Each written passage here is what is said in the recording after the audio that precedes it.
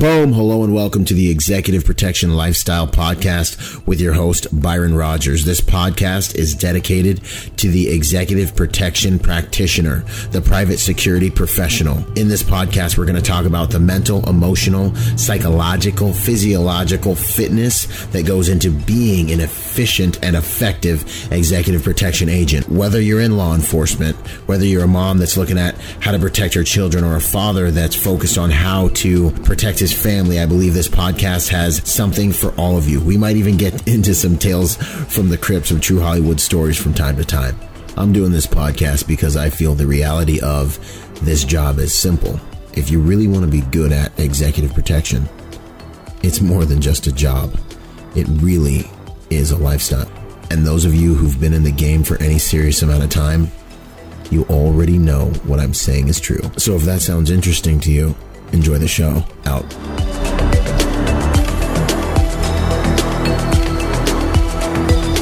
Boom. Hey, what's up, you guys? Byron Rogers here. I'm here on an interview with Dadi Hanuch, and he is an awesome guy. I've worked with him a few times. It's an honor to have you here, Dadi. How you doing? Great to be here. Great to speak with you. I'm really excited.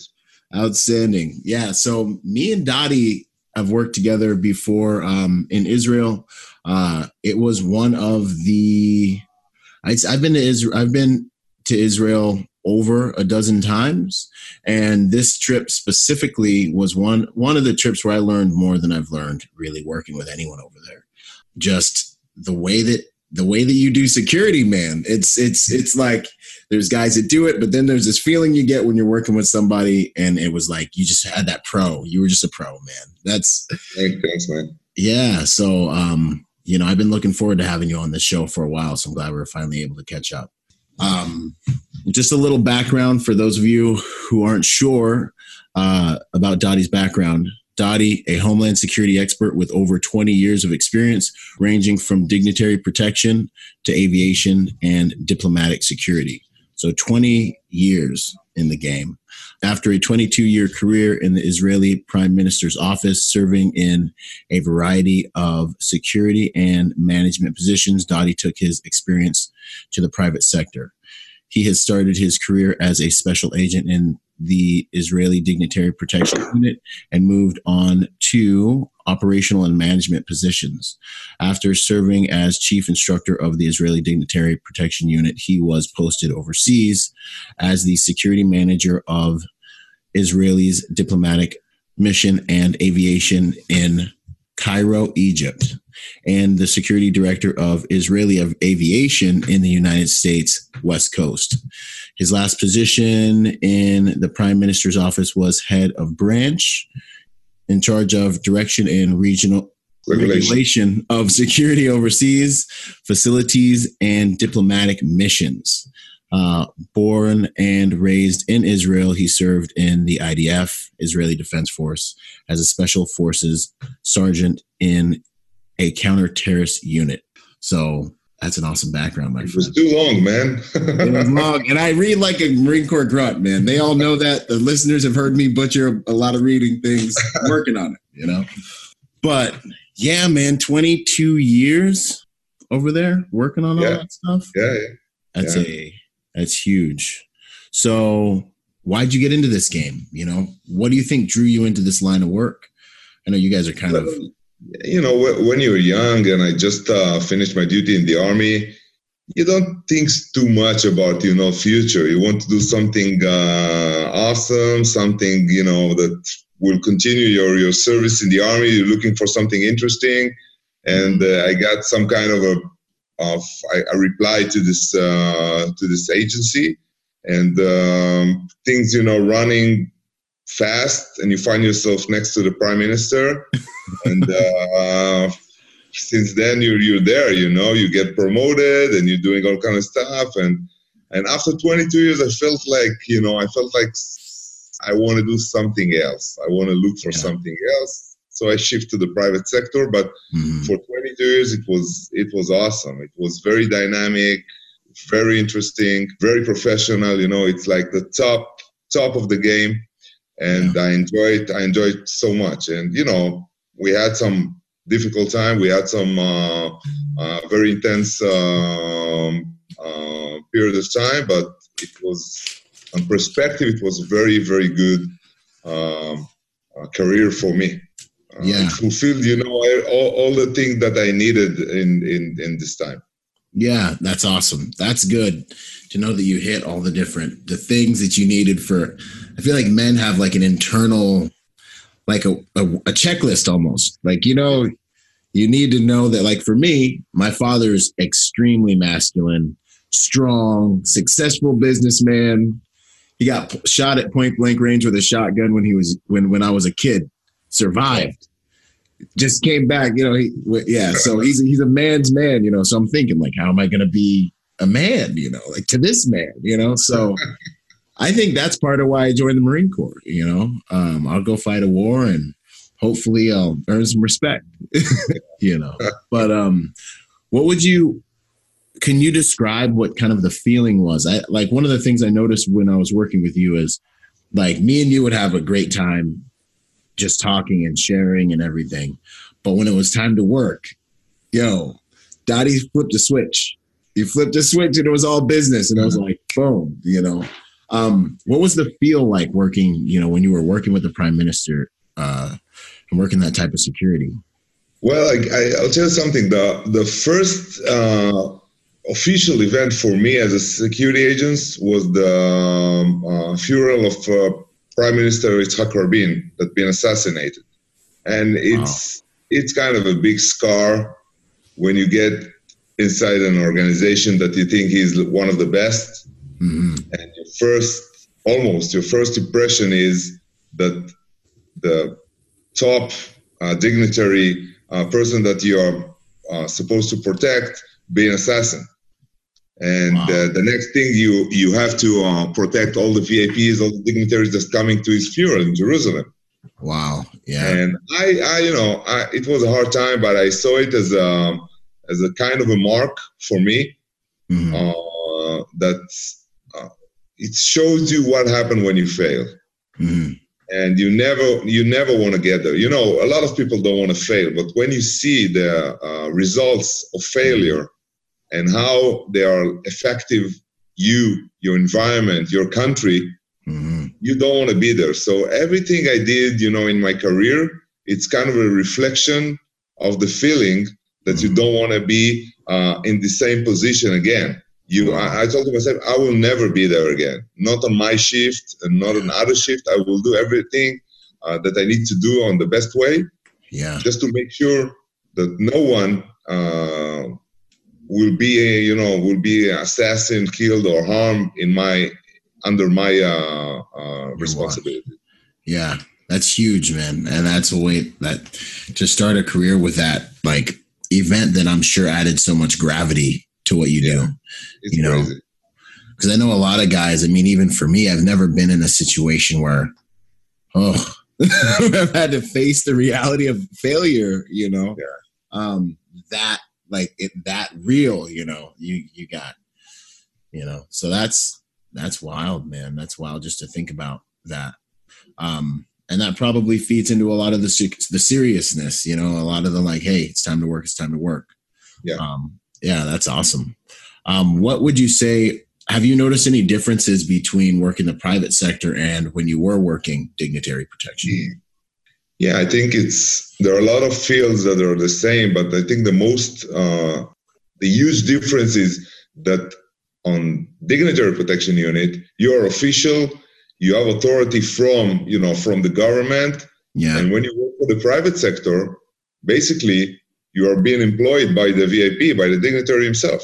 Mm-hmm. He's paying you the money. So basically he thinks that he could ask you for everything because he's paying you. Mm-hmm. And sometimes you find yourself in a position that you don't want to do something because it's not relative to security or even not good for security, but still the executive is looking forward from you to do it because, hey, I'm paying you money, man. Right. And I think it's matter of before you starting to even when you sign the contract, mm-hmm. you have to be very specific of what you're going to do and the way that you are going to provide the security. Mm-hmm. Means that I'm not going to be like I'm working for you from one hand, but from the other hand, I will not do anything you want from me. I will deal with security, and that's it, basically. Mm-hmm. And if something is not considered to be matter of security, then we have a problem, because if I will do it, it's not a matter of ego, or it's not my job. It's matter that if I will do it, security won't be good enough. For example, we're going out of we're going out of a store, shopping, whatever. It's very common with executive, and he or she looking from you to carry the bags. Yeah, because she or he has too many bags. Mm-hmm. So a matter of just between two people, it's very polite, and it's nice to do. It's a good thing to do. But then my hands are dealing with the bags, and I'm looking forward to get to the car and put the bags in the car. And then you have like few seconds that you're not dealing with security. Mm-hmm. And, if you are consider yourself as a bad guy, this is the opportunity that you have. When you see the security with bags, this is the goal time, Yeah. Time that I will attack, straightforward. So I think the executive need to hear it from the security, and matter as this is the thing that I'm going to deal with, and this thing is out of range. I'm not going to deal with it, because it's a matter of harming the security. Yeah. So it's like, when you're working the dignitary protection situation, you have more authority. And also it's kind of like they expect you to stay in your lane and do the things you're supposed to do, probably. Yeah. And you have this time that you're a specialist. The dignitary is asking from you to do something that not concerning to security. It happens, Yeah. But then when you answer is, excuse me, it's not my job, I have to deal only with security, he cannot fire you. He cannot, There's you're not working for me anymore, because the government put you there. So it's a huge difference. Yeah, that's interesting. Yeah, man. And then as the civilian guy, it sounds like the managing client expectations piece is huge, because if you go into the relationship with your client with these expectations already discussed, managed, you look at the itinerary, you're like, these things I can do, these things we might have to talk about a little bit. I think that's a really big piece for making sure that when you guys do get down the road, there's not that whole, hey, I hired you for security. Well, this area right here, this isn't something that we would naturally do. Yeah. Right. And that's a big piece, man. And it's way better to address that before you get downrange with the client. Yeah, and I have to tell you that some people dealing with executive security, they're kind of don't want to get there to refuse, a request from the executive.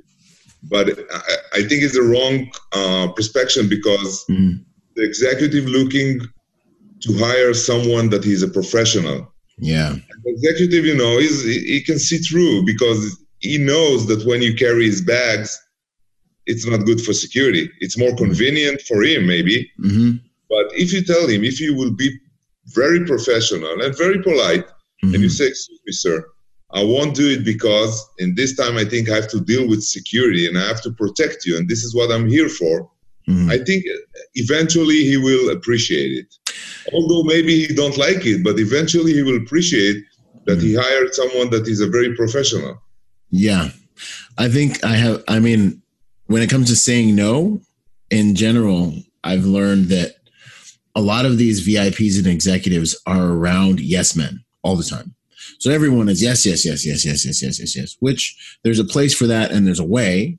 But I've found that when you do refuse a client, make sure it's something that you have good reasons for and you're very respectful and professional. And in the long run, it seems like they respect you more because they can trust a level of honesty and professionalism will come out of you.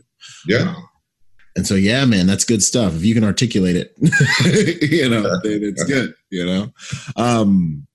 What would you say? Because we have a lot of, we're always going over there. Are there any like do's and don'ts that come into your mind when it comes to American or international security details coming to Israel? Like, what are kind of like red flags, do's and don'ts for guys coming in and out of the country or working in Israel? Well, Israel is a very dynamic place. Yeah.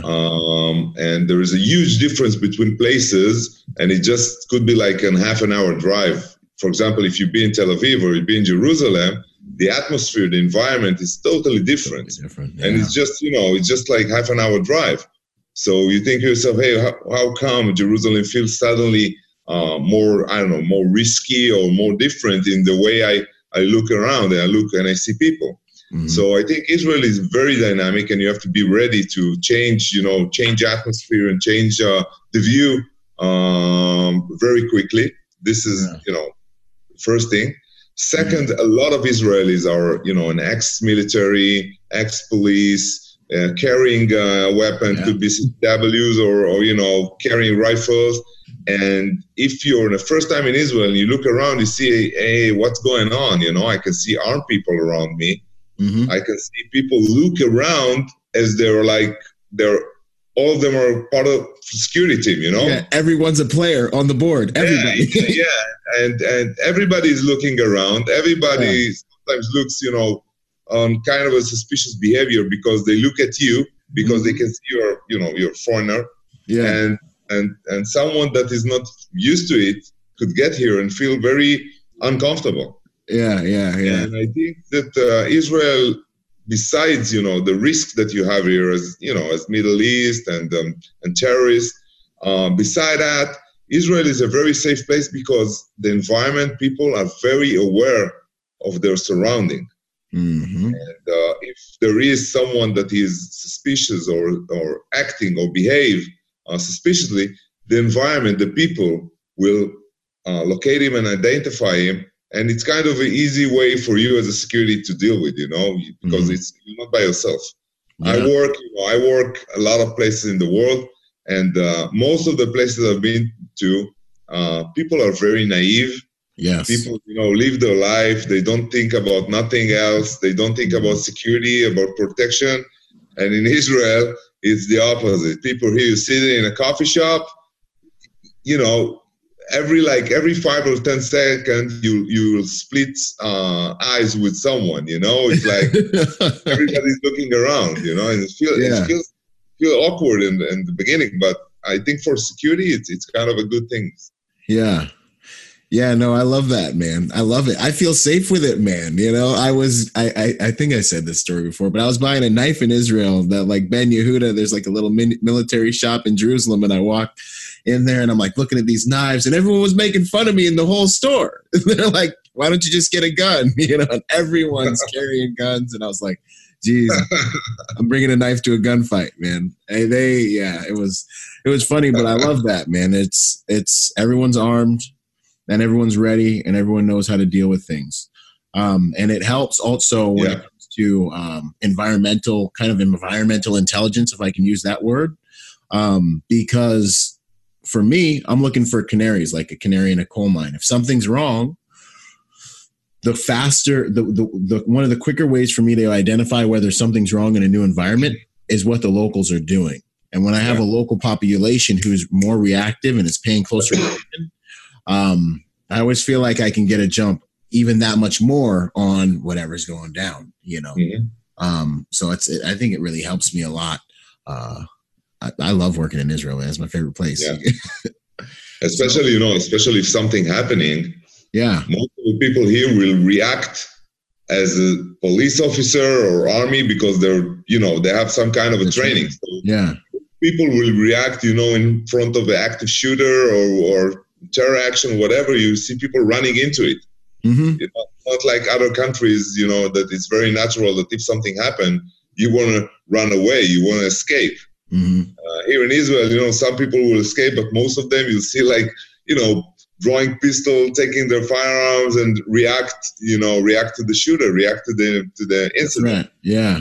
No, I think it's kind of a warrior culture, because everyone's got that training and everyone's got that background, which I think is awesome.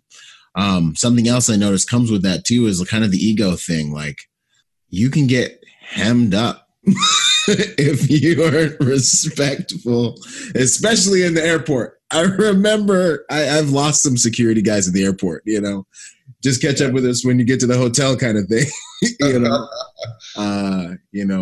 That's one place where you got to be respectful. play the game, play their game.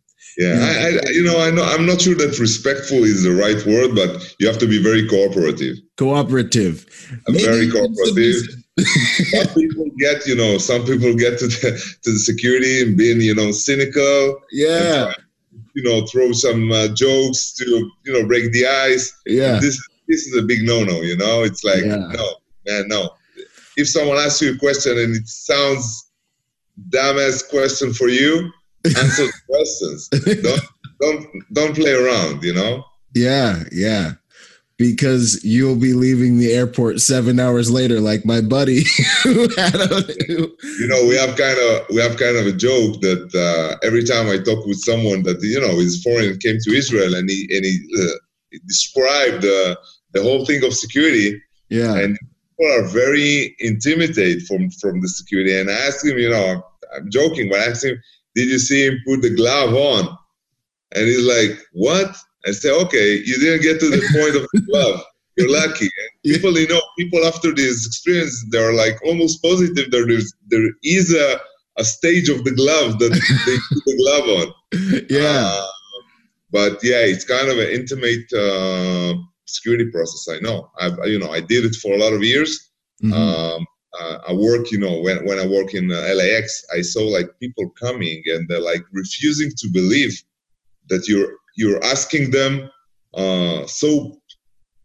private questions about their life, about their spare time, about what they're going to do in Israel.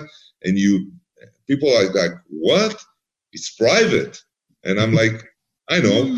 I'm sorry, but this is the process. And they're like, no, check me, take my bag, take my everything, scan it, x-ray, whatever you need, but don't ask me questions. Yeah. And I think the big difference is that, Israel using a kind of a profiling system that in a lot of countries it's forbidden to do. And we call it profiling, but it's not really profiling. You're looking for suspicious behavior or suspicious answers or all kind of gaps in the stories that will cause you to focus on the threat and not focus on everybody. One of the things, that I saw and TSA security process, they don't care if you're like 90 years old man or 10 years old little girl or 35 years old badass looking with a beard and everything. They will check everybody the same because they're afraid of, discrimination and all kind of, political stuff. And Israel is very, very not political behavior. So we're doing what we need to do. This is it. Yeah. It's very easy. No, I like that, man. As far as, let's see, if there was one thing that you learned from your time doing the aviation stuff, if there was like one thing you learned from that type of security, what would it be? I think today aviation is going very fast to the high tech, to the technologies, and looking for all kind of cities and X-rays and machines and videos, analytics, but then still the one that operate those old machines, there are people, human beings, and we have to remember that human beings have the chance to mistake, to have the chance to do something wrong. So I think that in aviation, especially in aviation, when you have all these kind of technologies, we have to remember to do stuff simply, to keep it simple, to keep it very basic, and still looking for the threat and not looks for everybody, to check everybody, because aviation is going very fast forward. Yeah. If you look on the number of flights, number of passengers per year, it's crazy. Yeah, it is. It's increasing in a numbers that nobody would expect. And still to believe that in 5 or 10 years we could still check everybody and X-rays, all the luggage and everything, I think it's kind of a naive thing to think, Yeah. And technologies are going very fast forward. And for example, today you can take an airport to secure the environment of the airport. It's crazy. It's crazy. It's a lot of places want to feel very safe, but still it's very difficult to do it. The threats are so wide, and a lot of, you have so many threats around you, especially in an airport environment. And it's, the numbers are increasing, and number of threats, the number of, and today if you ask any terror organization, serious one, what is main goal? They want to take off an airplane. This is the best, That's like the this is like the top ranked target. Wow. That's good to know. That's good to know. I didn't know that, man. But it is like, it's just all the movement and all the people and all the different things taking place in an airport. Thinking about securing that, man, is just, it's an ominous, ridiculous task,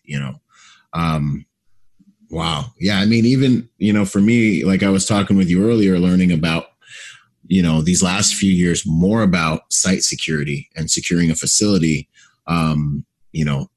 It's still private security, but it's just a different mindset, trying to put that onto protecting an airport and the aircraft and all the different ways in and out. It's huge. What would you say your biggest takeaway was from what would you say was your most impactful experience within the diplomatic security realm? Well, definitely would be the time in Egypt. I was there while the revolution started in 2011. And it was crazy because most of us living in a Western world never experienced revolution, especially when it comes to, in a Muslim country, with a lot of people that they're uneducated, they're on the streets, very violent. You cannot expect nothing, for the next hour. You cannot assess anything. It just happens, stability, like no stability. Yeah, it's crazy. And no one can help you with, just to assess the threat. And it's crazy thing happen to you like every hour or so. And it's kind of a very, very dynamic and very, very scary position, because you feel like so vulnerable. Yeah. And that you don't have nobody to help you, in matter of just to understand what is the next stage, what will happen tomorrow, what will happen next week. It's just happening, it's kind of a crazy. And in Egypt, I think for the first time that something bad will happen, like definitely, like for sure. Yeah, in all time of security. Yeah, I think this is the big difference between, military and security, because in military shit happens like all the time. Yeah, absolutely. You're going somewhere, that, shit will happen, Yeah, here we go. But in security, in most cases, shit doesn't happen too much, Yeah, exactly. Me, after 22 years in the service, I never shot one bullet on real time. Yeah. Never had the chance and never needed to, Right. And when you work with security, you have to work in a mindset that something will happen. Something will happen today. You're working on yourself, Yeah. And in Egypt, I felt like I'm in the military again. Wow. I felt like it's a switch. This is not security anymore. This is surviving, We are on a mission. It's kind of like military thing, operation. And we have to be like very on a mindset as, combat unit in the military. It's not security anymore. Yeah. But from the other hand, we still were security. We didn't have the equipment of the military. We didn't have the sources of military. Yeah. So we were security agents, diplomatic security agents in Egypt, in the middle of a crisis, in the middle of a revolution, and without any resources of military. So it felt very, very uncomfortable. Man. Yeah, that's a lot, man. That's a lot. Yeah, it's intense, man. It just takes everything and switches it, And it's good that you had that military background to be able to, go back there, to be able to go back there and be like, okay, it wasn't like a really culture shock necessarily thing as much as it would have been, for like a civilian that's never been. Yeah. in a situation that's so dire. There's a big difference, I think, in people that have experienced those things, just in the way that they address it. So that's awesome. What would you say what would you say the hardest lesson that you've learned in executive protection, like a time where you maybe made a mistake and learned a lesson, was a lesson, that our listeners could really benefit from understanding? I think that what I told you before, I don't remember like a big mistake that I did that caused me, trouble, whatever. But my first impression, from the assassin of Prime Minister Rabin, this is a kind of it's a scar on your chest, on your heart, on your chest, on your soul, that going with you on a daily basis. It doesn't matter which kind of security you're providing, even when I'm like on a private sector and I'm looking upon my productee, I see him as a prime minister. I see him as Prime Minister Rabin. And I'm every time I'm telling to myself, I will do the best I can. I will do the most professionalism security that I can provide, just to make sure that I don't have to live the rest of my life with the feeling of failure. Yeah. And this is something that, someone that hasn't felt this feeling before, and he don't know what to expect, he cannot be too, afraid that it will happen to him. Right. People say, I hear people say, hey, shit happens. Hey, people doing mistakes. Hey, in this field, you need only one mistake, and it's over. And when I'm saying it's over, it's not over. Your career, your life, you don't get salary. It's not. It's something that will go with you for life. You are the responsible for someone being dead. You didn't kill him, but you had a mission. And you had to prevent it from happening. And if you didn't do it, it's on your responsibility. Yeah. And unfortunately, I see a lot of people that, taking this job not as serious as they need, especially in the private sector. They see it as a business, as a matter of, I will be there. I know how to shoot guns. I know how to fight a little bit. I will be a security officer. It's good money. But then you have to look at the risks. You have to, unless you're securing someone that there is zero risk, there's nothing there. It's just a rich guy want to feel secure. But then still, you have the responsibility for a life of a person. And I think it's like a heavy stuff that you have to consider when you get to this job. 100%. Yeah, no, the reality, I think it's kind of, for me, I find a lot of motivation in thinking about death. So I live my life constantly, because I got blown up in Iraq and I thought I was dead for like a couple minutes. I was under there like, oh my gosh, this is it. It's over. God, I'm sorry. Mom, Dad, I'm sorry. I spent all this time, Father, oh my gosh, and that moment caused me to realize what kind of regret I'll feel when I do die, and if I don't live with a sense of purpose as hard as I can. And that gives me a whole lot of motivation on a daily basis. And I think this is kind of the same thing. And I think guys that have been in combat and have seen things can probably simulate it pretty well. Yeah. But thinking about something like that happening on your watch constantly, realizing that that's a realistic outcome that you need to protect against before going out on your day, is a very good practice to make sure the gravity's there to stop you from getting complacent. But you can see it in other fields as well. For example, driving. Yeah, a lot of people are driving not in a safe way. They're texting, they're using their phone, they're driving too fast. Sometimes under influence of alcohol. Yeah, and if you take someone that has a serious accident, but he's okay, but he killed someone. Yeah, he will drive completely different for the rest of his life.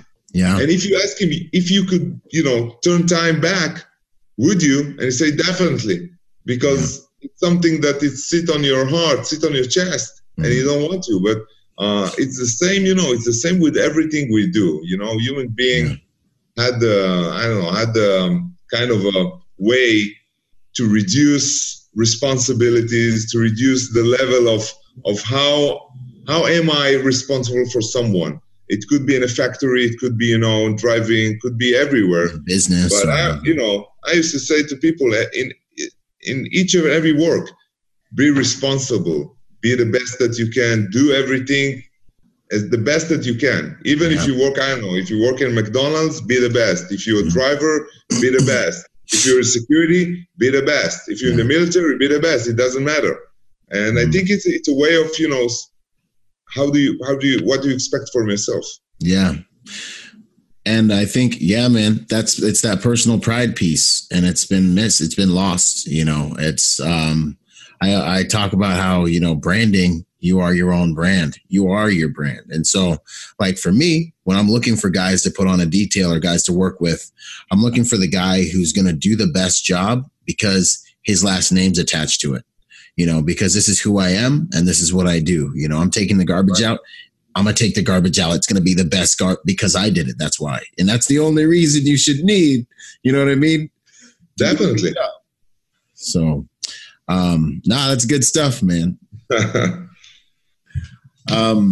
So what would you say if you had a proudest moment in executive protection? What would that have been? I think my proudest moment is it's from diplomatic security as well, because my first time that I really felt and I really thought that I saved life was in Egypt. I had a chance to. I thought that the embassy is very, very high risk, and the threat is just rising. Yeah. And I asked to upgrade security in the embassy, and my manager said this is like the best facility that we have. You don't have to do nothing there, because it's already good enough. Yeah. And I felt it's not good enough at all. Yeah. So I did what I know, so I improvised, and I brought the embassy supervisor, the handyman for the embassy, and I asked him to weld a lot of bars and iron and doors and whatever, and I'm I make the embassy look so ugly. Yeah, but more secure. Yeah, but still, after 2 months, when thousands of people try to breach in, those bars, those doors held them for another hour and a half. And in this hour and a half, prime ministers, diplomats did their job and trying to, influence the Egyptian to do something, to clear the area. Wow. And without these things, without those bars, those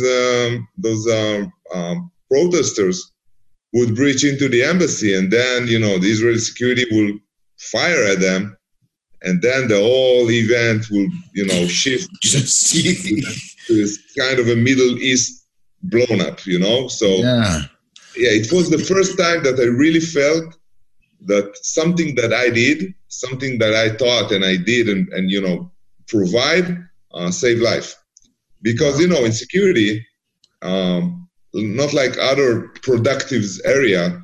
Yeah. When you finish your shift, unless you had like an event or incident that you shot someone or saved someone, you don't feel like you did something good. Yeah. You're back home. The executive is back home. Everybody is happy. Another day in the office. Yeah. And I think after a lot of years, was the first time that I felt like, yes, I did something and I'm responsible for it. And if I didn't do it, people would be dead inside. Yeah. So it's kind of this is the best feel I ever had in 22 years of, protection. And again, not like in military. In military, every time you go in for an operation, it's either succeed or fail. Yeah. That's it. Okay. There's no in between. It's binary. Yeah. So I think it's very easy in the military to know if you're like a successful or you're on if you fail, maybe you don't know it because you'll be dead already. But yeah, you don't want to be failed, you know. Yeah. That's interesting, man, because you're right. Like with security, every day is like just this, like kind of just flow. Everything's okay, which is so dangerous because that's how we get complacent, you know? But you don't, I mean, I think there's something to be said too for being like, hey, got the client back home. They're secure. Good job, you know? Because I think every day before I go to work, hey, this could be your last day at work. Take it seriously. You know, the day you don't take it seriously is the day you make a mistake and you could die or get fired, you know? Yeah. And I think, you know, even the best, if you take the best profile of security officer, security agent, even this guy would be not 100% alert during his day, especially after, you know, few months, few years in this job. Right. You cannot provide 100% awareness. You cannot. Yeah. And sometimes, you know, you're thinking about, I don't know, your wife, your bank account, your next job, your problems in life, or your next trip, I don't know, to Hawaii, whatever. Yeah. And it's the time that you're not 100% focused on your mission. And it happens to everybody. Yeah. I never met someone that say, "Hey, no, I'm 100% focused on my mission." No. Yeah, it's like, you know? And I think the best thing is to be aware that it's happening and then to stop it. Yeah. Like, okay, I'm sailing with my mind right now, and it's not good. Stop it. Go back to. And for me, what works for me was. Immediately when I felt like I'm traveling with my mind and I'm not focused on the mission, I just thought of an attack. I said, what would happen right now? It's going to be an attack like in 5 seconds. What I'm going to do, and it shifted me directly to security again. And I think this is each and every one has had to find the way for him to stay focused. Right? Yeah. So it's difficult. It's a very difficult job because. A lot of time, nothing happened. Oh yeah, for lots of time. You know, I'm all the time when I was like an instructor, I try to describe this work to the, you know, new people that came, rookies, that goalkeeper in soccer. Yeah. You know, so like a goalkeeper, the whole team is, you know, attacking, and you back there in your goal, do nothing. And you're drinking water and you're exercising a little bit and you sweat. And then in the split of a second, there is a counter attack and they score.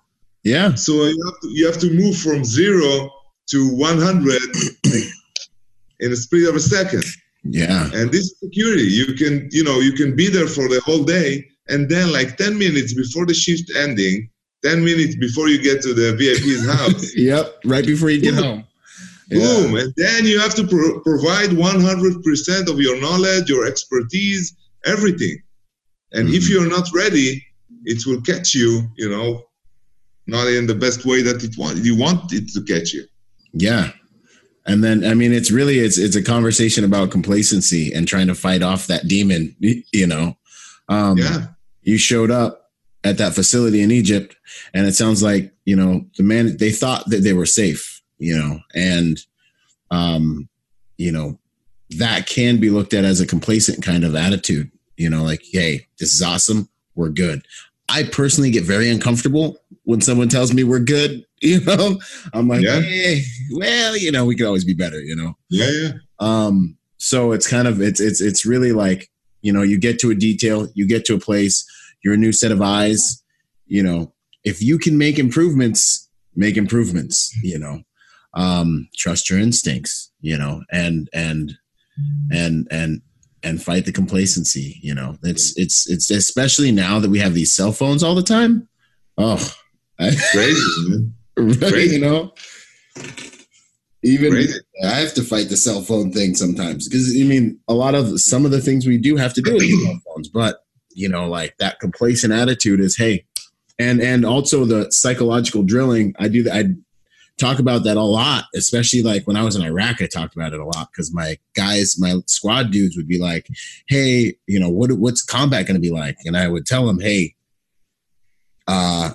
it's going to be a lot of things, but the best thing you can do to prepare for it is right now start thinking through scenarios. When we're out there, start thinking through scenarios. If we get hit right now, what are you going to do? What are you going to do when we get hit? Not if, when we get hit. Yeah, definitely. And so then, and sure enough, we got done with one of my guys' first situations, and he was like, hey, Corporal, I did exactly what I thought I was going to do. And there's a lot to be said for the psychological drilling and writing, like kind of programming in your mind and sparring with yourself psychologically. Yeah. Especially in this field of security, a lot of people that came from, law enforcement, military, that had a lot of intense events in their career. Yeah. And then they move into security. They feel like security is kind of, boring. Yeah. I can relax here. This is not Iraq, not Afghanistan. Nothing happened, and it's kind of a wrong way to think about it. Yeah. And I think that one of the problems in this field that people really don't believe that something will happen. Right. Not like, in military, as you said, that when it happened, not if it happened. In security, a lot of people think if it happened.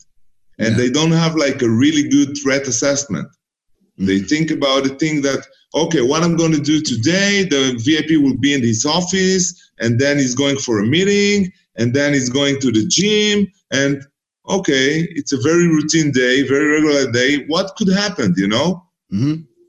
And you have to be very aware of the risk. And I think that each and every executive got his own risk, his own threat. It's not the same. When you move from one to each other, you have to think, okay, what I'm dealing with. I'm dealing with, robbers. I'm dealing with someone that want to kidnap him, or I'm dealing with someone who want to kill him. What I'm dealing with, Yeah. How is the threat will occur? It's going to be someone that's going to stab him with a knife, or someone that's going to threat with a pistol from short distance. Mm-hmm. What I'm dealing and because you cannot provide, especially when you work by yourself, you cannot provide an 100% umbrella of security for all the threats. So you have to focus on the threat that are really the real one. After you assess them, after you thought about them, after you consider which kind of solution do you have for those threats. I saw someone, not in private security, it was governmental security. He used an umbrella when he got outside of the building with his executive. Okay. And I asked him, it wasn't raining, and I knew what the umbrella is using for, but I asked him, hey, why do you use an umbrella? And he said, I'm dealing with a sniper. I don't want a sniper to see the executive. Mm-hmm. And he was by himself. And I told him, you know what? It's kind of a smart move when you are part of a team and you're covering only the threat of a sniper. Mm. But if you're thinking about the threat that you have around you, sniper will be almost the last one to deal with, or I can deal with. And when you're using an umbrella, you're not dealing with the close range risks that you have. Right. And it's not smart to do unless you have any kind of intelligence or risk assessment that there is a sniper that wanna shoot your executive, and then you have to find a solution. Yeah. So it means that sometimes people do not the exactly best security measures to confront or to give a solution to the threats. Yeah, so because we only have but so much bandwidth, we only have so much psychological energy, really. And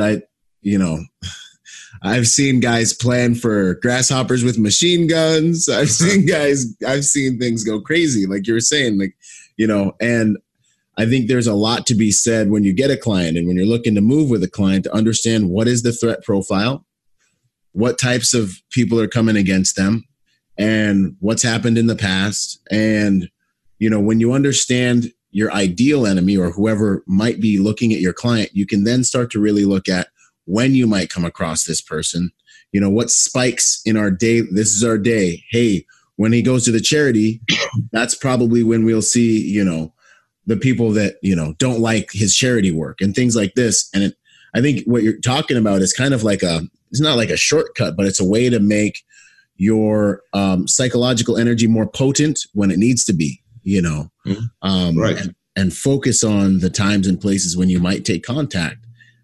Otherwise, you're going to exhaust yourself and you'll be going in and out of paying attention way more often, I think, you know. Right. Yeah, man. No, that's good stuff. With regards to, now we're getting kind of into the executive protection mindset. What would you say is the ideal? How should someone be thinking when they're moving with a client and doing executive protection in general? What kind of things do you think, kind of mindset piece, you know? I think the first thing that you have to do is to put I call it the prevention disc on your system. Okay. You have to deal with prevention. You have to deal to prevent an attack from happening. And when you work by yourself, you always be the second to react.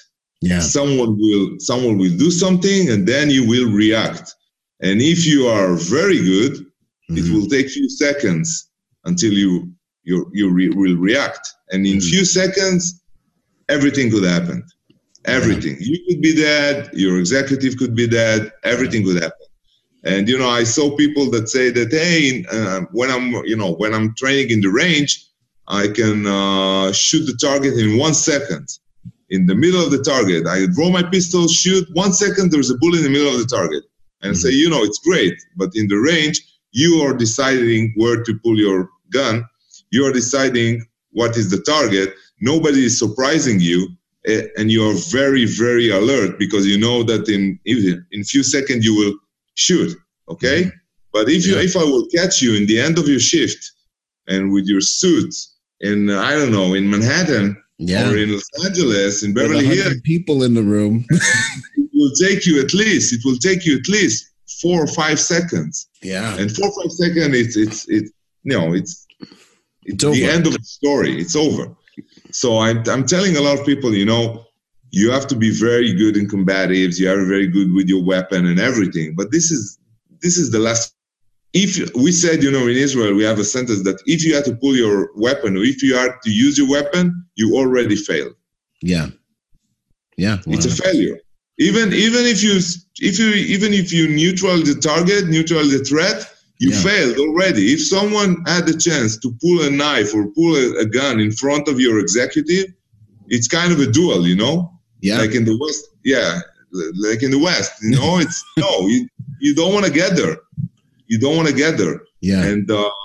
And when I had to train young people or train people from security field, I always tell them, do everything you can do in the field of prevention. Provide a lot of cover to the prevention field. You know, you want the attacker to feel like this is not a good day for me to act. I will come tomorrow. I will look for another target.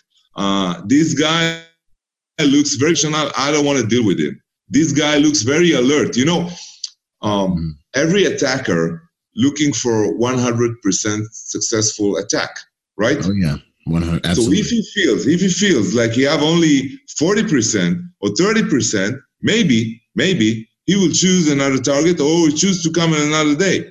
And this is this is a successful mission for the security, you know? Yeah. I did my job. I didn't have to draw my pistol. I didn't have to shoot. I didn't have to fight. And still, I did my job, you know? Yeah. And unfortunately, a lot of people put a lot of efforts in combatives. If I'm taking like the scale of how much of your time, of training time, what is the cake? The pie chart.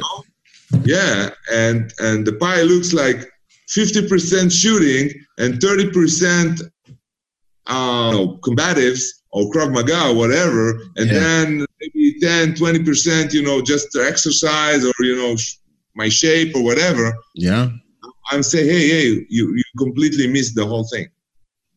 Wow. You need at least 50% of your time to think and to Plan. upgrade the way that you provide security, and you know how to prevent, and you know how to make deterrence, and you know how to break the routine of your executive, and you know how to provide deception, because otherwise it looks like everybody else and you're a target by yourself. Mm-hmm. And a lot of security, I just don't understand that they are the first target. If I'm an attacker, I want to kill security first. Yeah. I won't go for the executive. I will kill the security first, okay? And then it's an easy job, no? After killing or after neutralize the security, easy job, okay? I will tase you from behind, and that's it. Close deal, you know? Yeah. I will take your executive, you know, very nicely, and that's it. It's close deal. You will wake up, and then, hey, where is everybody? It's over. If you had the chance to wake up.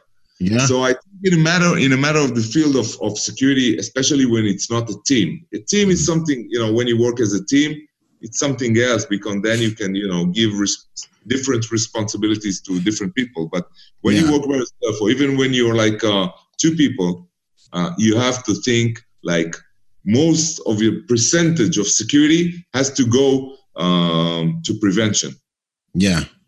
So that prevention is, I mean, 100%. I don't think a lot of guys really think about it that way. No. You know, I think they kind of like, hey, I'm a tough guy. I've been in the military. I'm gonna get in. I can do these things. This is the difference between bodyguard, okay, and a specialist of security or executive protection. A bodyguard would be someone big, intimidate, strong, that, you know, causing a lot of deterrence. Yeah. But then he don't know nothing about security, nothing at all. Mm-hmm. And from my point of view, if you told me right now, you can choose between 2 people. One is like, I don't know, 6'5", giant beast, black belt in, I don't know, karate, judo, whatever. Everyone's scared of him. Yeah, he can shoot like, I don't know, 20 bullets inside one of it, the other. In a pea shape. And then you have from the other side, I don't know, like a wimpy-looking guy that he's very smart, he's very deceptive, and he knows how to provide security. He don't know combatives, and he know how to shoot, he know nothing, but he knows how to do the prevention. I would choose him, definitely. Yeah. He will provide a better security than the bodyguard. The one man. But then, if you have to tell me that I have a team, I will put the close-in agent as a bodyguard. You know, the big guy, the strong guy, the combative guy. But then the leader of the team leader, would be the other guy that knows security. Yeah. To implement a good security. And a lot of people, put a lot of effort, in the gym, in the range, everything. But still, your main goal is not to fight. It's never. If you got to the point that you need to fight, you already failed. Right. That's it. Yeah. Although you have to keep reserve for the chance to fight. Sometimes everything collapses, and this is the last resort. Right. Either you fight or either you're dead. But you have, it's again, we're going back to the military. Military, you work a lot of combatives, fighting, shooting, whatever. But then you have like a very stronghold of tactics of a unit. You know, how should I move? Where should I be? How should I stay safe? And this is tactics. And without the tactics, each and every military unit is not worth nothing without the tactics. Right. Was there anything that you'd say your time in the Special Forces military that carried over into executive protection that made you better at it overall? I think the best thing is the confidence that I got from this time. That I'm almost positive that if shit happens, I will know how to get through, get out. And it's kind of the mentally strength toughness that I have. I think this is the best thing that I can took from this time in the army, in the military. That's awesome. Yeah, no, I would have to agree. Like all the damage and things that happened to me in Iraq and in the Marine Corps and them just making me miserable. It gives you like a backdrop for, Right. and to all the veterans, like even for life, even, you know, like, oh, the bills and everything. So terrible, bro. It's not Definitely. raining. You're not wet and cold. You get to shower. You get to eat. You got to try not to be fat now. Yeah, I mean, like life's good, bro. You know. Yeah.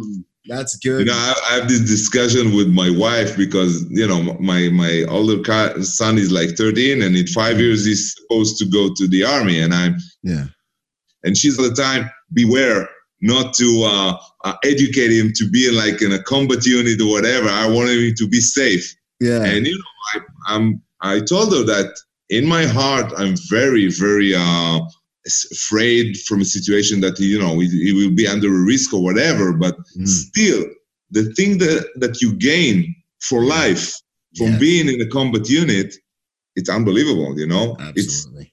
It's kind of a gift for life. Yeah 100%. I 100% agree. There's really, if you can learn from it and keep it focused and draw a good meaning from it, it's kind of like whatever life throws at me now, it just isn't going to be on this level, you know. Right. Even when you see like professional athletes, you know, it could be like football or even martial arts, you know, you say, hey, those guys are really tough. Those guys, you know, training very hard. They're very mentally, they're strong, you know, mentally strong. Still, it's not the same. It's not the same. It's not the same. It's just not. No, I agree 100%. And the things, kind of back what you were talking about a minute ago with, I guess the way that I kind of understand a lot of it is the difference between strength and power. You know, I had this experience when I was in Paris and we were getting lunch and it was like $20 for a Coca-Cola or something. Like it was insane expensive it was. And so I'm sitting here and I'm like having lunch with my guys and I'm upset, you know, and I'm trying to be cool. You know me, I'm trying to be nice.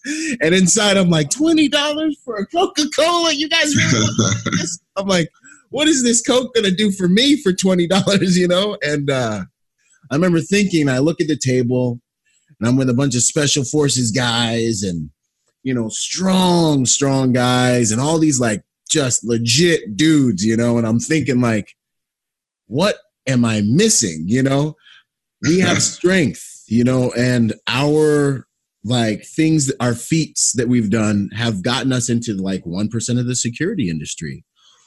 And, you know, I'm looking at my life and I'm looking at everything and I'm like, hey, young man, your physical abilities have taken you to this realm. This is as high as you can go, really, in this game. And you're up here and you're sweating a $20 Coca-Cola. There's a lesson in here somewhere, you know. And I look at these guys, Navy SEALs and all these dudes, and me, I'm like the most least dangerous guy at the table, you know. And I'm like, but who has power? You know, who has actual power? And I started to realize, you know, my like little flamboyant little client that's in the room sleep right now, he actually has power. And he has power because if one of us goes down, he can replace us in 24 hours. He controls and is influence. He influences this whole dynamic. So, you know, strength is in my body, but then I started to realize power comes from my mind. Yeah. And then I started to teach. I really committed that day to, hey, you know what? I'm going to start to work my mind as hard, if not harder than I've been working my body, so I can learn how to gain power in my life.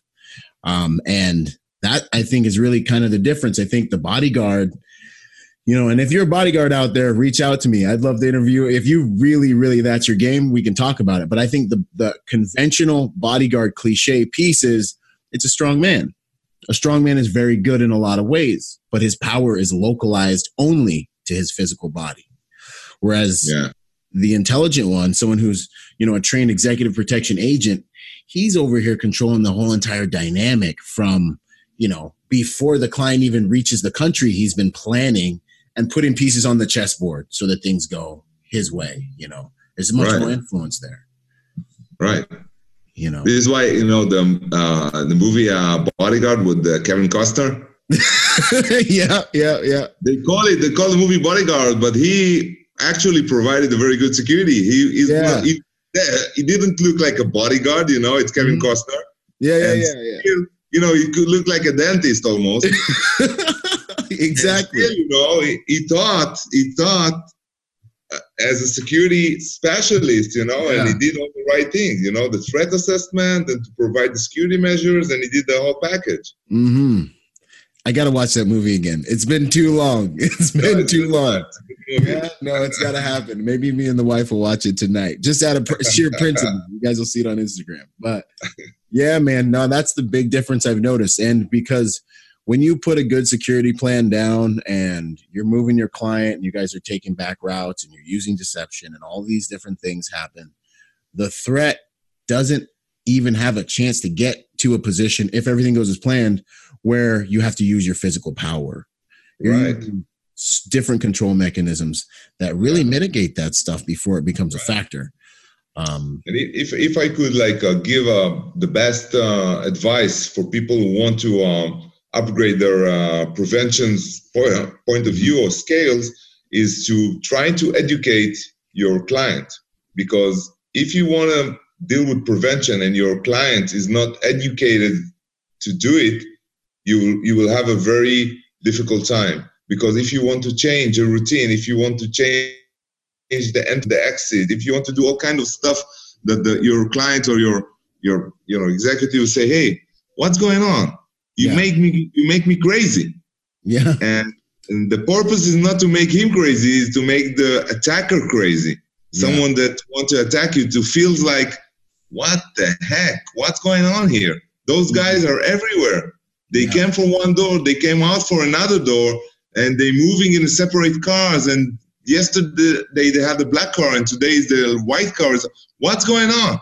Yeah. And I think if the executive is educated, you taught him and you briefed him what you're going to do and why, and you have cooperation with him, I think this is the very important stage to start dealing with prevention. And then you have to think in the eyes of the attacker. Otherwise, your whole prevention will be, you will miss it. You have to think as you are the attacker. You want to attack. What will work for you as an attacker? What will deceive you as an attacker? If you don't think as an attacker, if you will still think as a security, it's shallow, it's not good enough. Absolutely. That shallow is a perfect word for it, man, because I think even for me, it goes back to the mindset piece you were talking about. I'm standing there, clients in their green room, they're secure. Where are the vulnerabilities? If I was going to hit my client, how would I do it?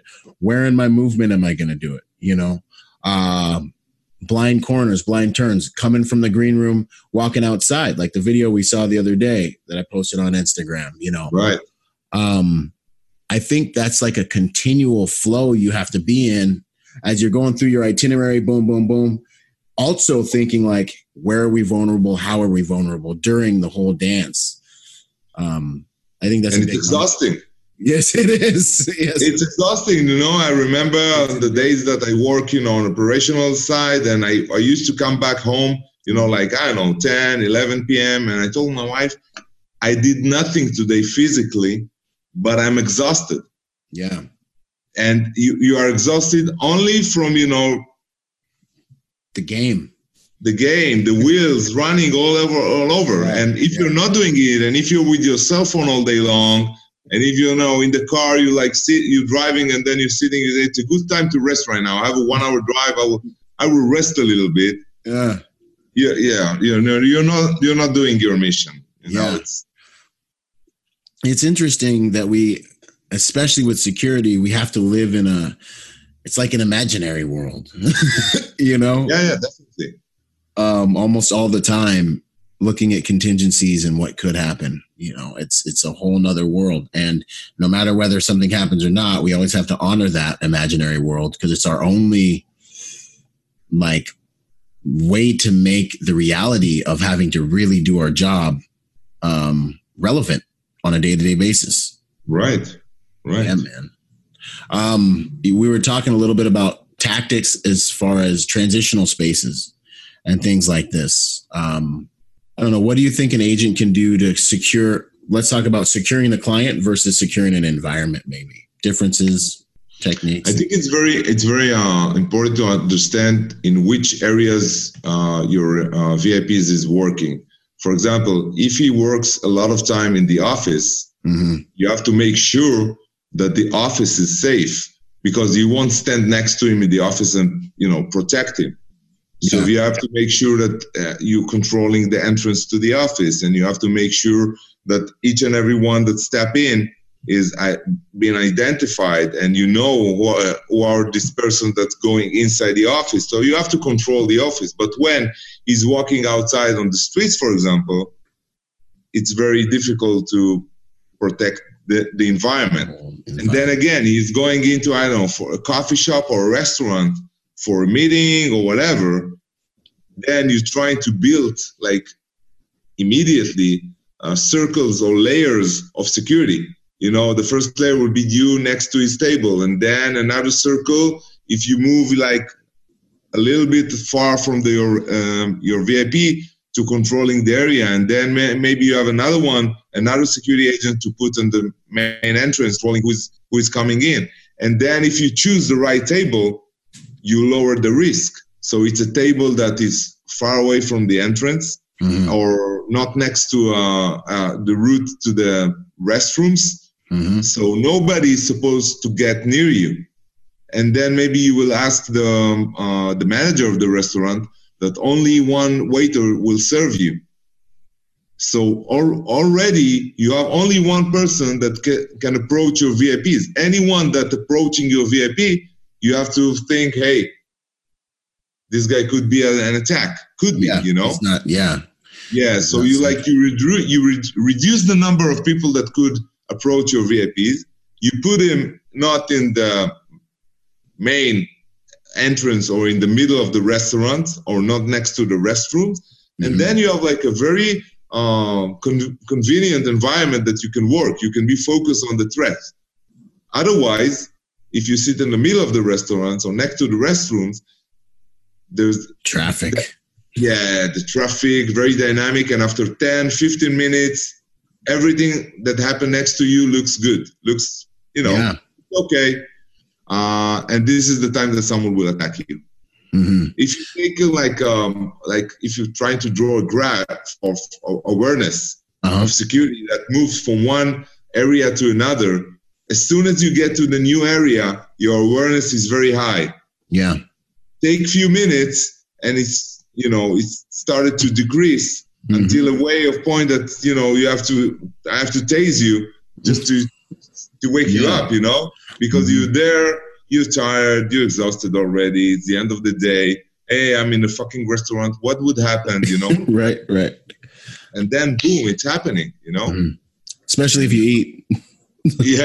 It's a dilemma, The executive is going to a restaurant. Should I eat? Should I sit next to him? And, it depends. It's so many things that you have to consider. So, you definitely can sit and eat, and from the other hand, you definitely cannot. Right. you have to think if it's the right place. What is the risk? Who knows the executive in this point? Right. Was it planned in advance? People knew that he was supposed to be here or not. It's very similar that the restaurant that we've been in Jerusalem. The restaurant itself, the area is not safe. But when we got there and we saw that nobody expected us and nobody knew that we are coming, and who we are really. Yeah, and we have to only with someone that saw the group, and then he will decide on the second to attack. It's kind of another situation. Right. It's another, unless they're Viking ninjas there, we're probably okay. No, I understand this, man. And it's it's a very case by case basis, 100%.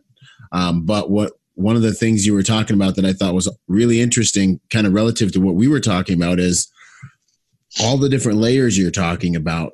These are like, you're protecting your clients through decision. These are decisions that you're making that are making everything safer. You're like taking pieces off the board for the end to be able to use. You can't walk by your client because you spoke to the restaurant and only one waiter is going to serve the table. Boom, that's a piece. We're sitting in a tactical position. So in order to approach us, you've got to go out of the natural beaten path in the restaurant to the bathroom or whatever. Boom, that's a whole nother piece, And I think this is really when you're not doing the bouncer thing, you're playing checkers, Really the chess game of executive protection is, exactly created a situation that gives you a tactical advantage with regards to protection. Exactly. That's good stuff, man. So one of my favorite questions, the last question is, what rituals would you say, do you have any, because it's executive protection lifestyle, so are there any rituals, daily rituals, or things you've done in your life or do on a daily basis that you think make you a better person and thus better at private security? I think first in the matter of security, I have like ritual before I get into a mission. It's kind of a logistics thing, but it's not just a logistics. It's put me into the mission. So I'm checking all my gear, I'm checking all my stuff, I'm checking everything, in the right place.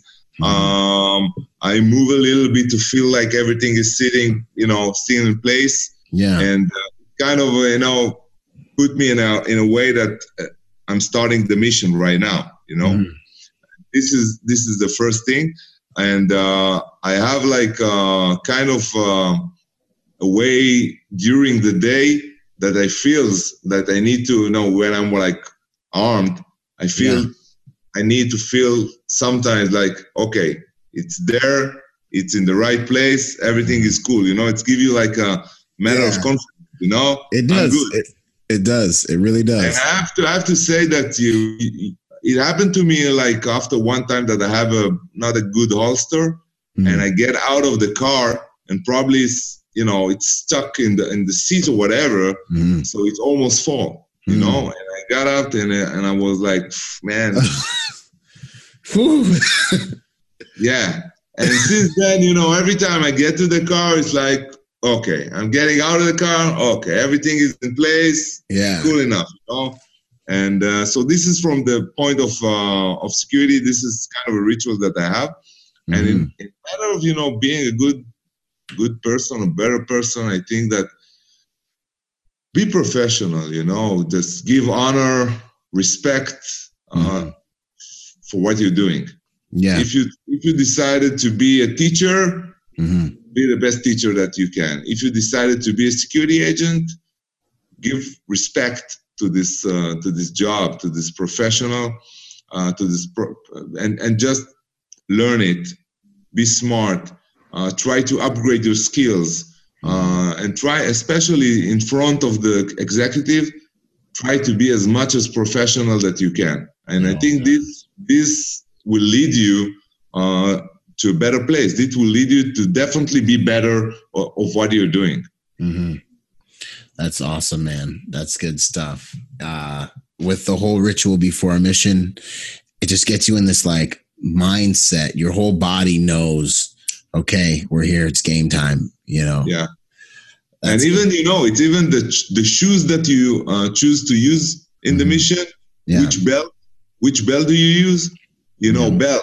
There's so many details in this work. Yeah. You choose a belt and it looks good and it's kind of a fashion belt, whatever. Yeah. But when you put the weight on it, it collapses and everything loose, and then so, I have belts for like daily routine or, meeting or whatever. And I have belts that when I put the belts on, it's kind of okay, we're going for a mission, this is a belt for operation. It's an operational belt. Yeah, yeah.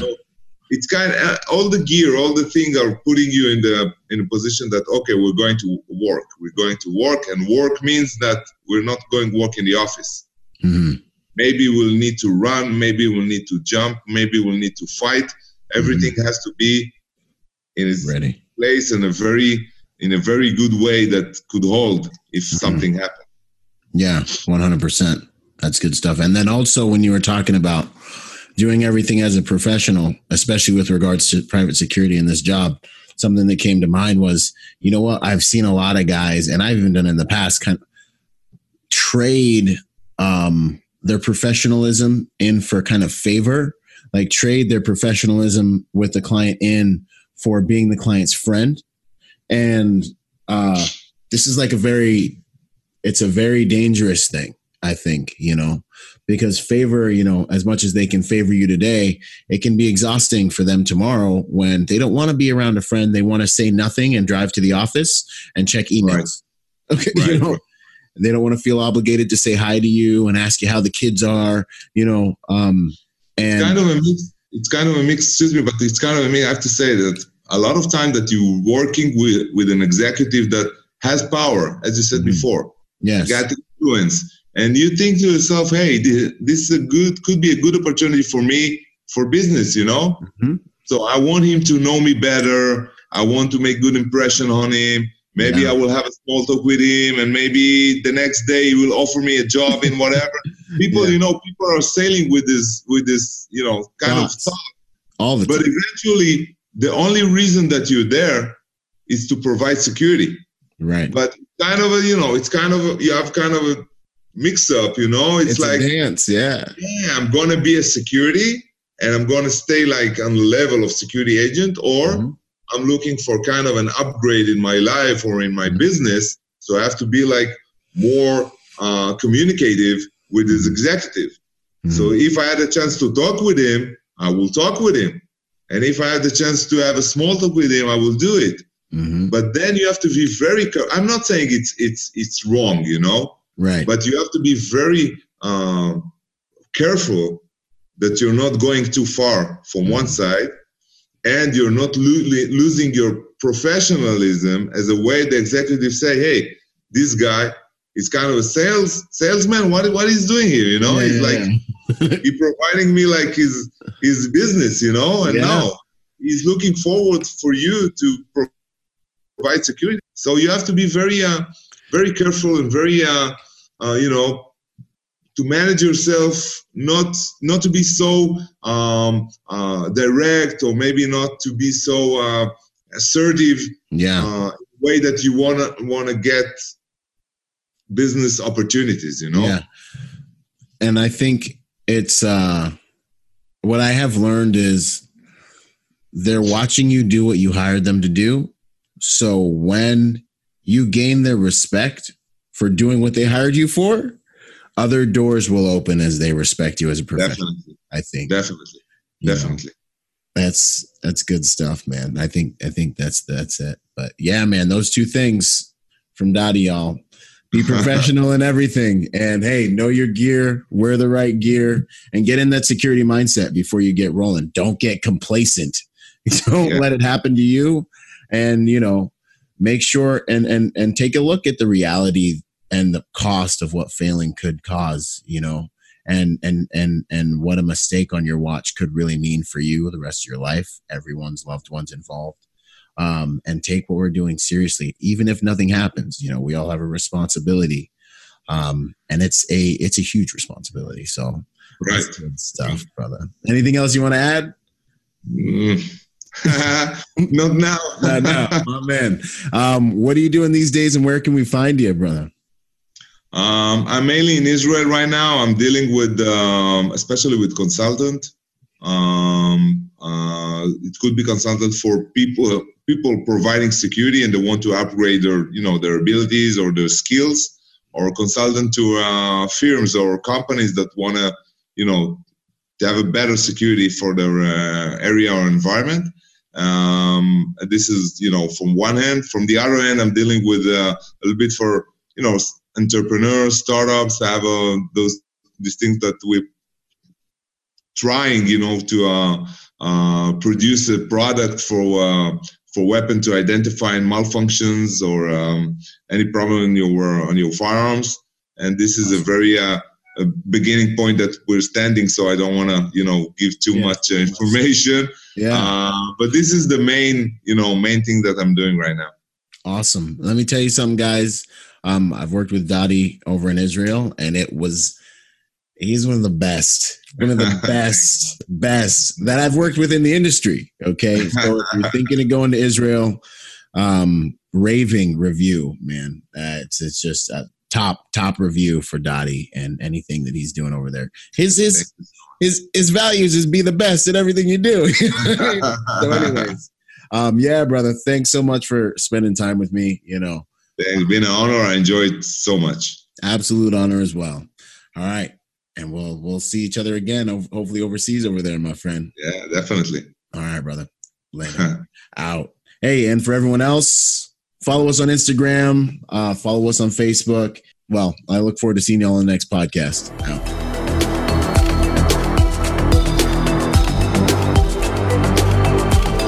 Boom. And to support this podcast, go to executiveprotectionlifestyle.com and contribute to our Patreon account. That Patreon account is what helps me make this podcast possible, contributing to this brand, what we're doing here, making it so that I can bring better guests on, making it so that we can plan more events and just expand the contribution to the private security industry, and also to making America a safer place by teaching people how to protect themselves and the mindset behind that, the lifestyle behind that. You guys are already killing it. $1 a month, $5 a month, $10 a month, $20 a month, whatever you can do that you would probably just lose in the mattress anyway or spend on McDonald's. Hey, you want to put it towards something that's going to good use, put it towards a podcast, and get involved in our Patreon account at executiveprotectionlifestyle.com. And if you want to find me, that's ByronRogersMotivation.com. Do whatever you can, contribute whatever you can to that Patreon account, because it makes all of these things possible, ladies and gentlemen. So much love. Thank you